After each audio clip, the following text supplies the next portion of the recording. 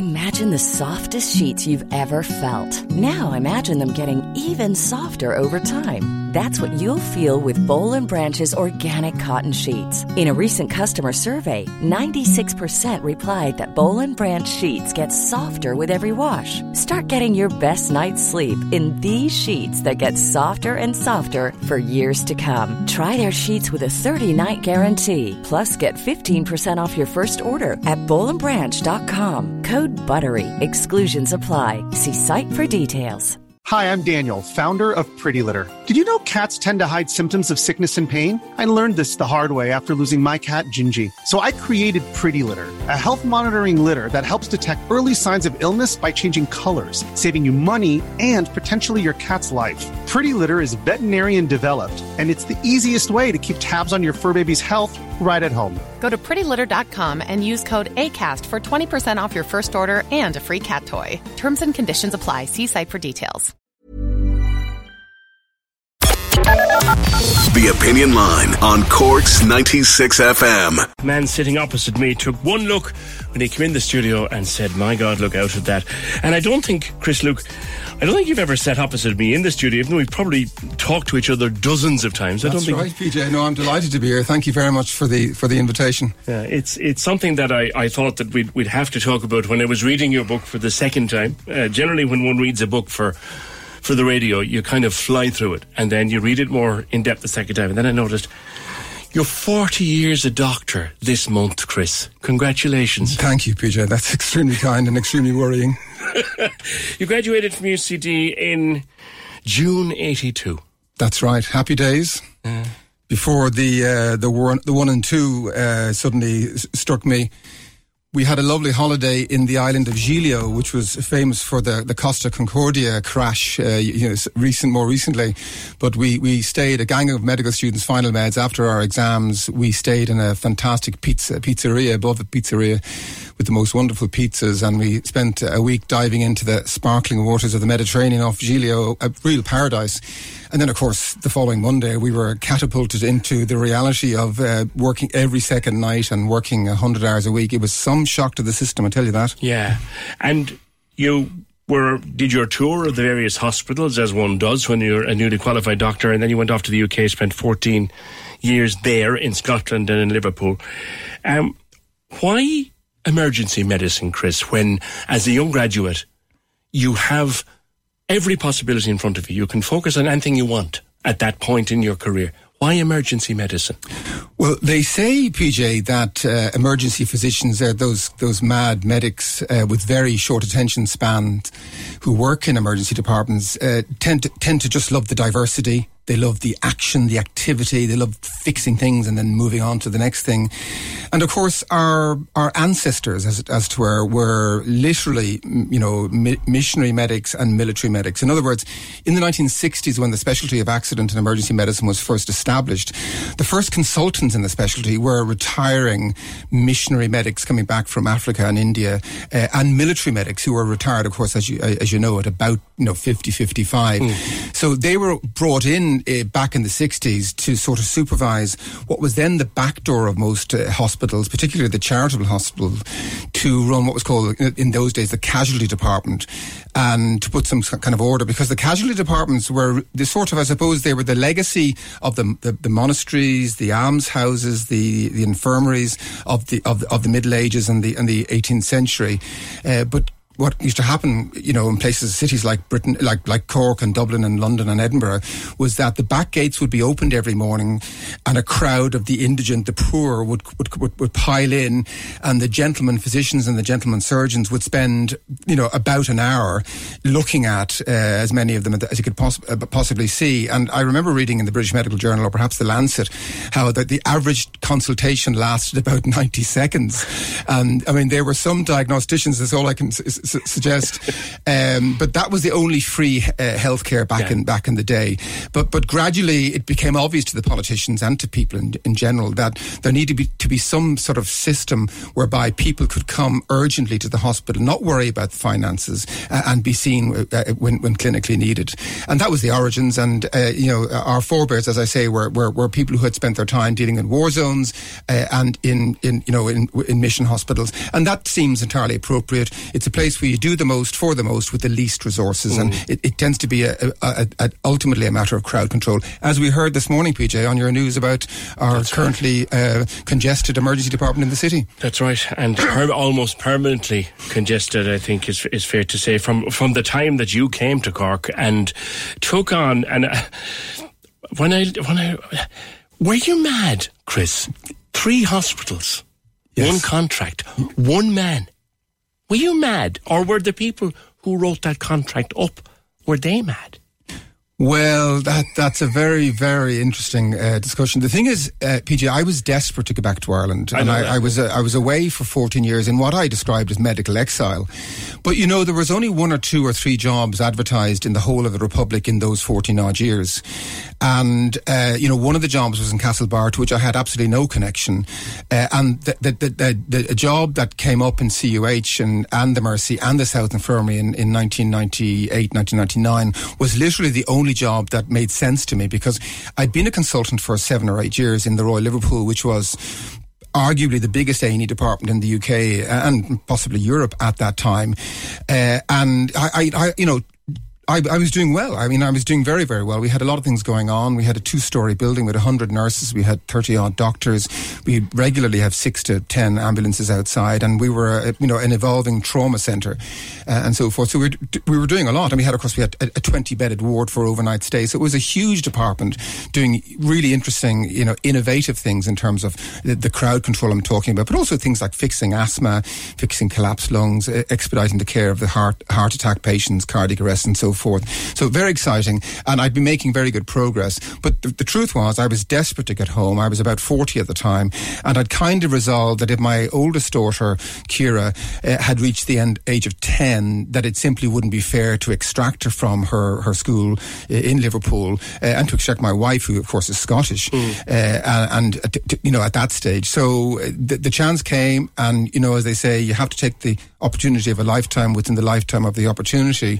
So I went for it, and I know, and I've loved Cork for many, many years, because I've been coming to Cork since I was very, very small, particularly to West Cork, which was and coming to the Jazz Festival as a med student in the 70s. So it was a part of the country that I loved, and it made some sort of sense. Although I have to say, I was very anxious about the 3 hospital business of spinning around 3. To be absolutely honest with you, 3 dilapidated emergency departments, which were all, needing new systems. I mean, my colleague, my predecessor, my only colleague at the time, Stephen Cusack, had done the best he could. Yeah. But, the truth was that when I left Liverpool, there were departments in the UK and Australia which already had 10 or 12 consultants. Yeah. So we had 2 consultants for the entire city, and of course the county, because we kept an eye on Mallow and Bantry and so forth. Plus, we kept an eye on the ambulances, and we had all the politics to do with. We had to negotiate resources, and of course within a year or two I was also appointed Director of Postgraduate Medical Education at CUH, where I ran the grand rounds for quite a while, and I was intern tutor and so on. So there's a lot going on there. I get tired even listening to you talk about that time. Yes. Do you think that the burnout that you talk about, and we will talk about, do you think that the burnout started then? No, it began a little bit before that, PJ, because as I said, people talk about the trolleys. We had trolleys in Liverpool in the early 90s. We had a dozen ambulances queued up outside, just as they are now, all around these islands, queuing up to decant their patients. And people actually waiting in ambulances until the nurses in the emergency department were ready to take them in, because the nurses decided 25 years ago and more recently that it was safer in the back of an ambulance for an elderly party to be with a paramedic or 2 in the back of their ambulance with all its kit than to be sitting on a corridor, on a small chair, lost in the throng of people and frightened and distressed and all of that, but also genuinely diagnostically wrong, because it's very easy to miss a stoically but very sick patient in distress, who's too polite to ask for help, as opposed to perhaps the more irate, intoxicated patient beside her. A keen-eyed paramedic can spot that. Exactly, and has the kit and the experience and the training to deal with a crisis in the back of the ambulance. You have huge respect for paramedics and nurses at every grade, Chris. Every time you get the opportunity to talk about that respect. Yes, they are the infantry, they are the troops, they are the NCOs, they are increasingly the officers in the health service army. And, you know, I never hesitate to suggest that when people are talking about fixing, inverted commas, the emergency department problem, that paramount amongst, you know, we need more doctors, but we need more senior expert nurses, and they are called advanced nurse practitioners, and we need advanced paramedics, because these people are basically doctorate level. They've done masters very often. They have huge experience. They've lived in the real world, and they've treated many patients, which is ultimately what people want. They want expertise and experience. And, you know, for example, we have advanced nurse practitioners in the Mercy, in CUH, and in the Urgent Care Centre in Grona Broher, and the work they do is absolutely astonishing. It's wonderful, and people, you when you hear about the excellent work done, for example, in Grona Broher, you hear it all the time, that people with relatively minor injury who go to Grona Broher have a great experience, almost a shockingly impressive and welcome experience. Very often that's delivered to them by a registrar, which is the sort of lieutenant, captain level in the doctors, or an advanced nurse practitioner. And of course the same applies to CUH and the Mercy, where people like Gerald White, Sonia, Anne, and Sheila do such wonderful work. And your two friends, Jason and Adrian, and the work they're able to do at the side of the road, you've written about it yourself. Yeah, and here's a remarkable thing, PJ. Despite the fact that we have this infamous overcrowding in our emergency departments, Cork has become one of the beacons of progress, of sophistication, of systems planning and deployment in these islands and around the world. We have some of the best pre-hospital care now in these islands, courtesy of pioneers like Jason van der Veld, Hugh in Middleton, Connor DC, Adrian, and Gerald Connor before him. So for the last 15 odd years, 20 years, you know, starting obviously in Middleton with Hugh, we've been developing pre-hospital care, and now you have medics going around in these mobile intensive care unit type vehicles that you see, for example, the West Cork Rescue, or the East Cork Rescue vehicles, and you have paramedics then backing them up. So the thing is, I remember about 15, 20 years ago, people were anxious about becoming ill in Youghal or Schull or Bantry because of access, getting to the big hospital, and anxiety about Bantry's provision. But here's the thing, the provision of basic medical care in the hospital of Bantry is infinitely better than it was. But now you can be on the pier in Castletownshend or Castletownbere or Youghal or Ballycotton, and if you have a cardiac arrest, or if you have a severe accident, or you fall down and you're off the pier and you hurt yourself, you know, people like Hugh and Jason can be with you within 10, 15, 20 minutes, in addition to the paramedic, and you can have extraordinarily advanced life-saving care there and then at the periphery of the county and beyond. So that's a remarkable progress, despite the overcrowding we keep hearing about. And that is, you've always talked about the positive and talking up the positive, because there's so much of it there in among the overcrowding, in among the difficulties of overcrowding, and maybe you have an idea how we solve that. I'll come back to it, but I want to talk about burnout, Chris, because first of all, you suffered from it badly, very badly, I would suggest, both mentally and physically. But also, we have a massive shortage of consultants and a massive shortage of doctors and nurses at all grades. Are we looked on? Is Ireland looked on as something of a burnout black spot? I suspect that it is, PJ. But, you know, I also worry about a phrase, an idea that I've coined myself, again, slightly ironically, because without black humour, we're stuffed. But, you know, I talk about a thing called pre-traumatic stress reaction. Yeah. In other words, we have so many doctors leaving the service, leaving the island, or not returning to the public service because they anticipate burnout so intensely. And I'd point out that there are a lot of doctors and nurses who are not so burnt out, and like everything in life, there is a spectrum. There's a continuum within the health service from, say, the community, the district nursing, right through to the intensive care, pre-hospital, war zone type scenario, and every kind of situation in between. And one of the great things about medicine is that there are dozens of specialties into which you can find yourself fitting very, very nicely. Now, it may take a few years before you recognise what specialty is for you. You may be a laboratory type person. You may be a researcher in the in the university. You may be an excitement junkie, like many an emergency physician, or you may be somebody who likes the neat and tidy regularity of the operating theatre or the wards. So there's a place, a niche for everybody. And I think it's the mismatch between you, your personality, your attributes and aptitudes, and where you find yourself ending up, that I think is at the root of burnout. And remember, burnout is an occupational disease, or a dis-ease, as I like to call it. To break down the words, dis-ease. You're not comfortable. And the thing is, I'm giving a talk in Galway next week at a conference, and it's about pleasure and why medics need to keep a very close eye on pleasure, because for me, the red flag that tells you you're at grave risk of burnout is when you stop having pleasure in all the things which gave you pleasure before. So when you no longer enjoy watching the Reds or the Whites or playing football, when you no longer enjoy going to the pub to have a few pints with the lads, when you no longer enjoy the golf or the tennis or the cycling trip on a Sunday morning, when you no longer enjoy the company of colleagues, or most importantly and severely and seriously, when you no longer enjoy the reassurances and the sheer pleasure of being met at the door by your own kids and your dog, and of course above all your wife, and when you're endlessly moaning to yourself most of all about how you're not enjoying life, that's a real red flag. And that to me means take stock.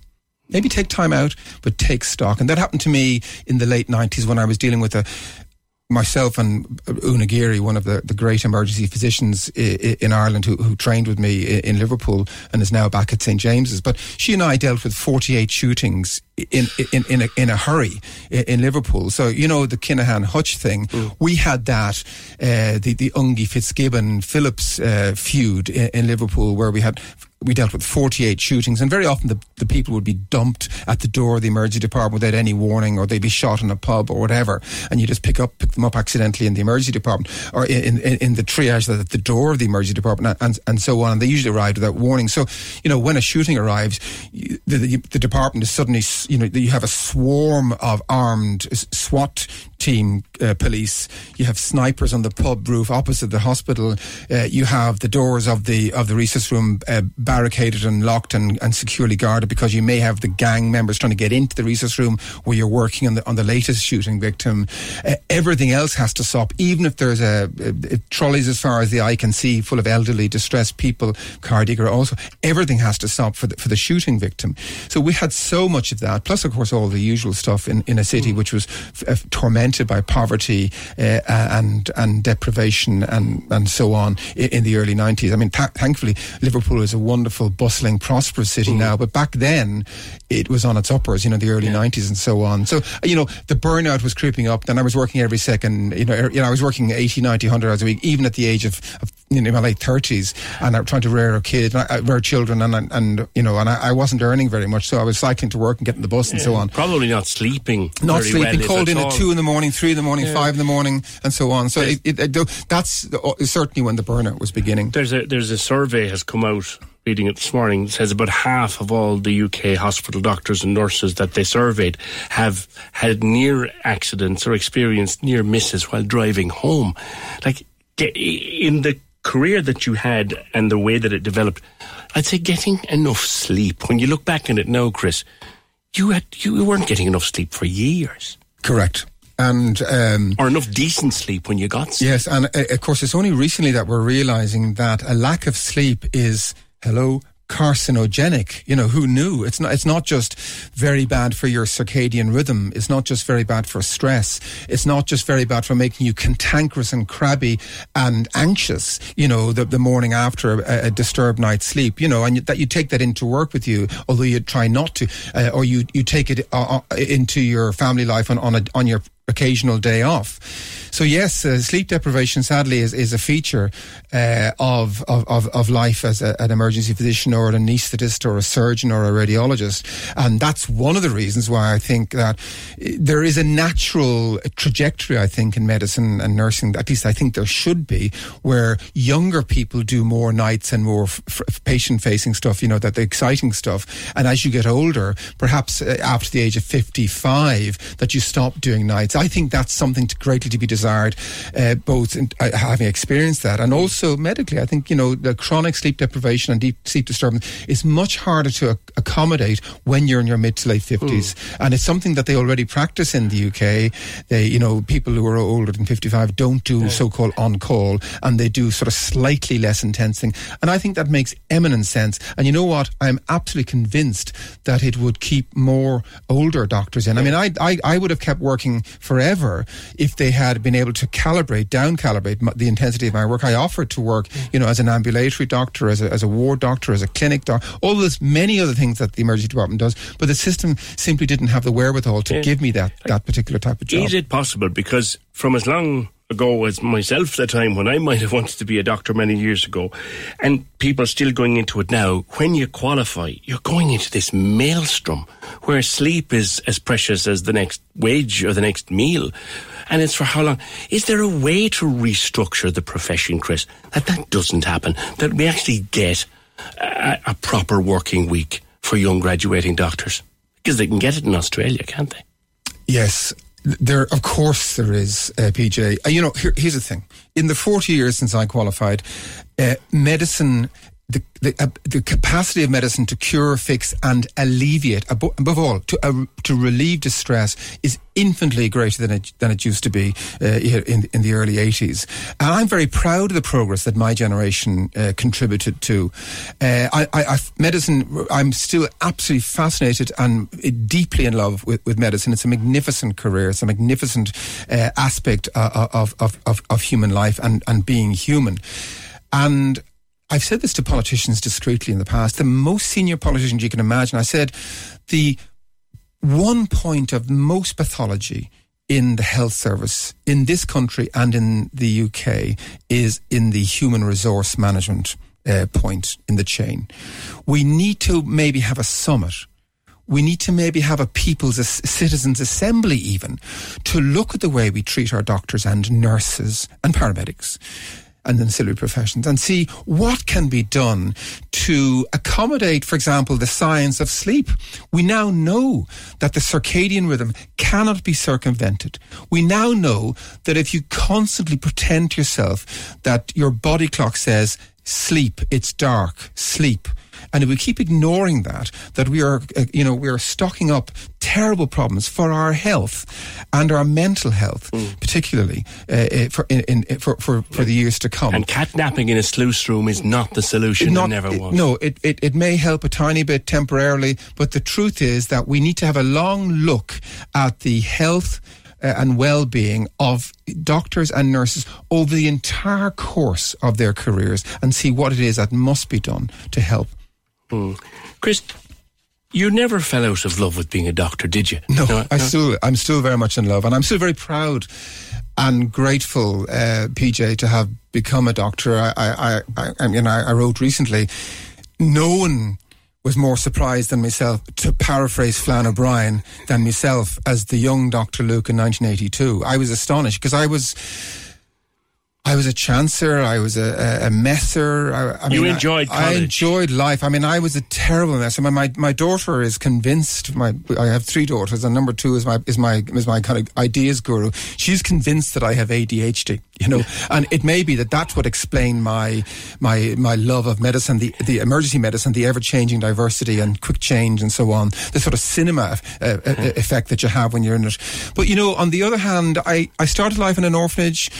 I had terrible insecurity in terms of separation anxiety, and my mother wasn't around an awful lot. You're very hard on yourself. Yeah, but, you know, I think the greatest blessing I had was I craved affection and love.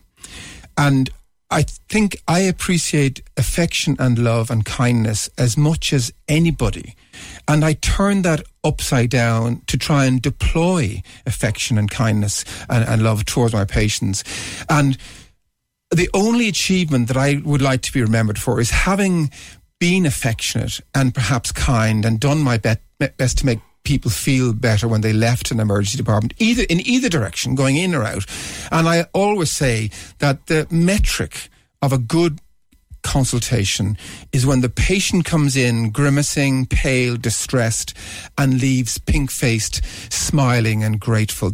Those are the basic, simple, perennial metrics of a really good consultation. And happiness, as I say, is the absence of pain. And if you can do your bit to relieve pain, whether it's spiritual or physical or mental, you've done what you're supposed to be doing. One last one, Chris. And after 40 years as a doctor and in your early 60s now, and I think your daughter's gone into the profession and you've 4 kids and you're settled and you live here in Cork, you seem to me to be a happy man. Who are your heroes, Chris Luke? Oh, God, that's a difficult one. That really is difficult. My medical heroes would be Sister Lucy O'Brien, the famous missionary surgeon in Monzi in South Zambia, who inspired me. That an enormous amount could be done with relatively little resources. I saw ecological medicine in practice there. You know, the surgical drapes spread over the hedgerows outside the hospital to be irradiated and sterilised by the sunlight. I saw latex gloves being used and reused. The parsimony, the frugality. Professor Niall O'Higgins, who was a surgeon who took an interest in me and took a shine to me when I was a medical student in Vincent's, and we had some adventures together, and he came after me when I was a consultant and laid the hand on me and got me to do all sorts of, you know, tasks and jobs and favours and many a poison chalice. But I'm incredibly grateful to him, and he spoke at the launch of my book in the Royal College of Physicians. He wonderfully wrote a poem. People like George Angus Lee, the county surgeon in Wexford, Anthony Clare, the psychiatrist who I admired hugely as both a media man and as a psychiatrist who I saw occasionally in the throes of my burnout. There are so many, you know, Lawrence Jaffe, the 4 Beatles, you know, you name it. But above all, my mother. Yeah, and I know she passed away only a couple of years ago. Yeah, a single woman, unmarried, gave birth to me at the age of 40 in the end of the 1950s, which was no mean feat in deeply Catholic Ireland, and was an extraordinarily resourceful woman, extraordinarily bright. She didn't go to college, but if she had, I'm certain she would have been professorial or president. She was a remarkable woman, and her influence continues in her children, in her son, and in her grandchildren. And I owe her a remarkable, as I do. And I mustn't forget this, to my wonderful wife, Victoria. Chris, for the thousands of families that have members alive and well and healthy because of your intervention and because of those 2 hands that you were given, thank you for what you've done. Thank you, PJ. It's been an honour. Cork's 96 FM. Hi, I'm Daniel, founder of Pretty Litter. Cats and cat owners deserve better than any old-fashioned litter. That's why I teamed up with scientists and veterinarians to create Pretty Litter. Its innovative crystal formula has superior odor control and weighs up to 80% less than clay litter. Pretty Litter even monitors health by changing colors to help detect early signs of potential illness. It's the world's smartest kitty litter.